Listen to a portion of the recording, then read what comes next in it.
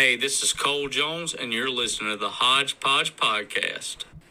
This is Richard Schroeder, and you're listening to the Hodgepodge Podcast. Hey, it's Derek Norsworthy, and you're listening to the Hodgepodge Podcast.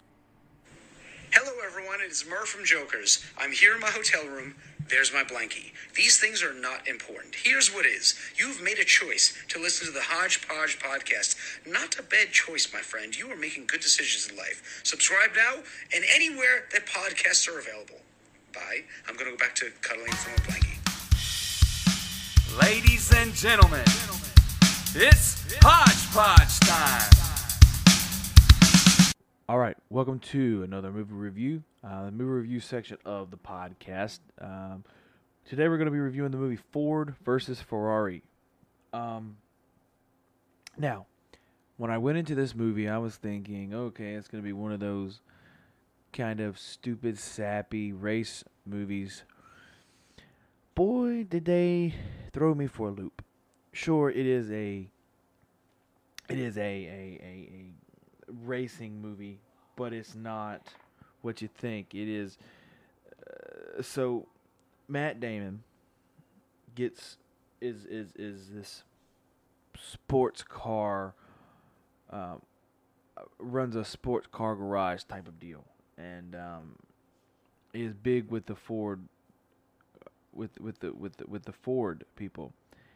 And so Christian Bale comes in and has worked on cars his whole life, and he winds up telling him, look, we're going to work together, Matt Damon. Is it Matt Damon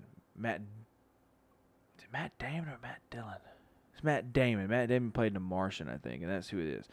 And Matt Damon and Christian Bale start working together, and it's an unlikely friendship that you would never see, and they start trying to build this car for Ford that is apparently they want it to be faster than the Ferrari, and if that's so, then they get this big deal, lump sum, etc., etc. So like I said, I went in it thinking, okay, it's going to be one of these sappy race movies. When in actuality, it was a story about friendship, and I was actually kind of hooked from the start, because it was just, I stopped 15 minutes in and was like, okay. Once I stopped, I think I had to run to the bathroom or something. I stopped 50 minutes. I was like, oh, now I got to figure out what's happening. And that to me is kind of the throwaway deal that, okay, this movie's going to be really good, because I had to wait what happened, even 20 minutes in the movie. I did not see the ending happening. I don't know if this was, I know this is a true story, but I don't know if the characters are based on actual people, or if these are actual people, or, you know, if the story is just based on real events and they just threw characters in to prove a point, kind of like the Titanic, you know, and a lot of other movies. Altogether, it was a fantastic movie. I give it a solid 4 out of 5.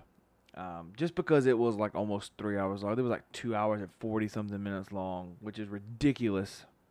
But yeah, I give it 4 out of 5. Ford versus Ferrari gets 4 out of 5 vehicles. So yeah, appreciate you listening into this movie review. Go over right now.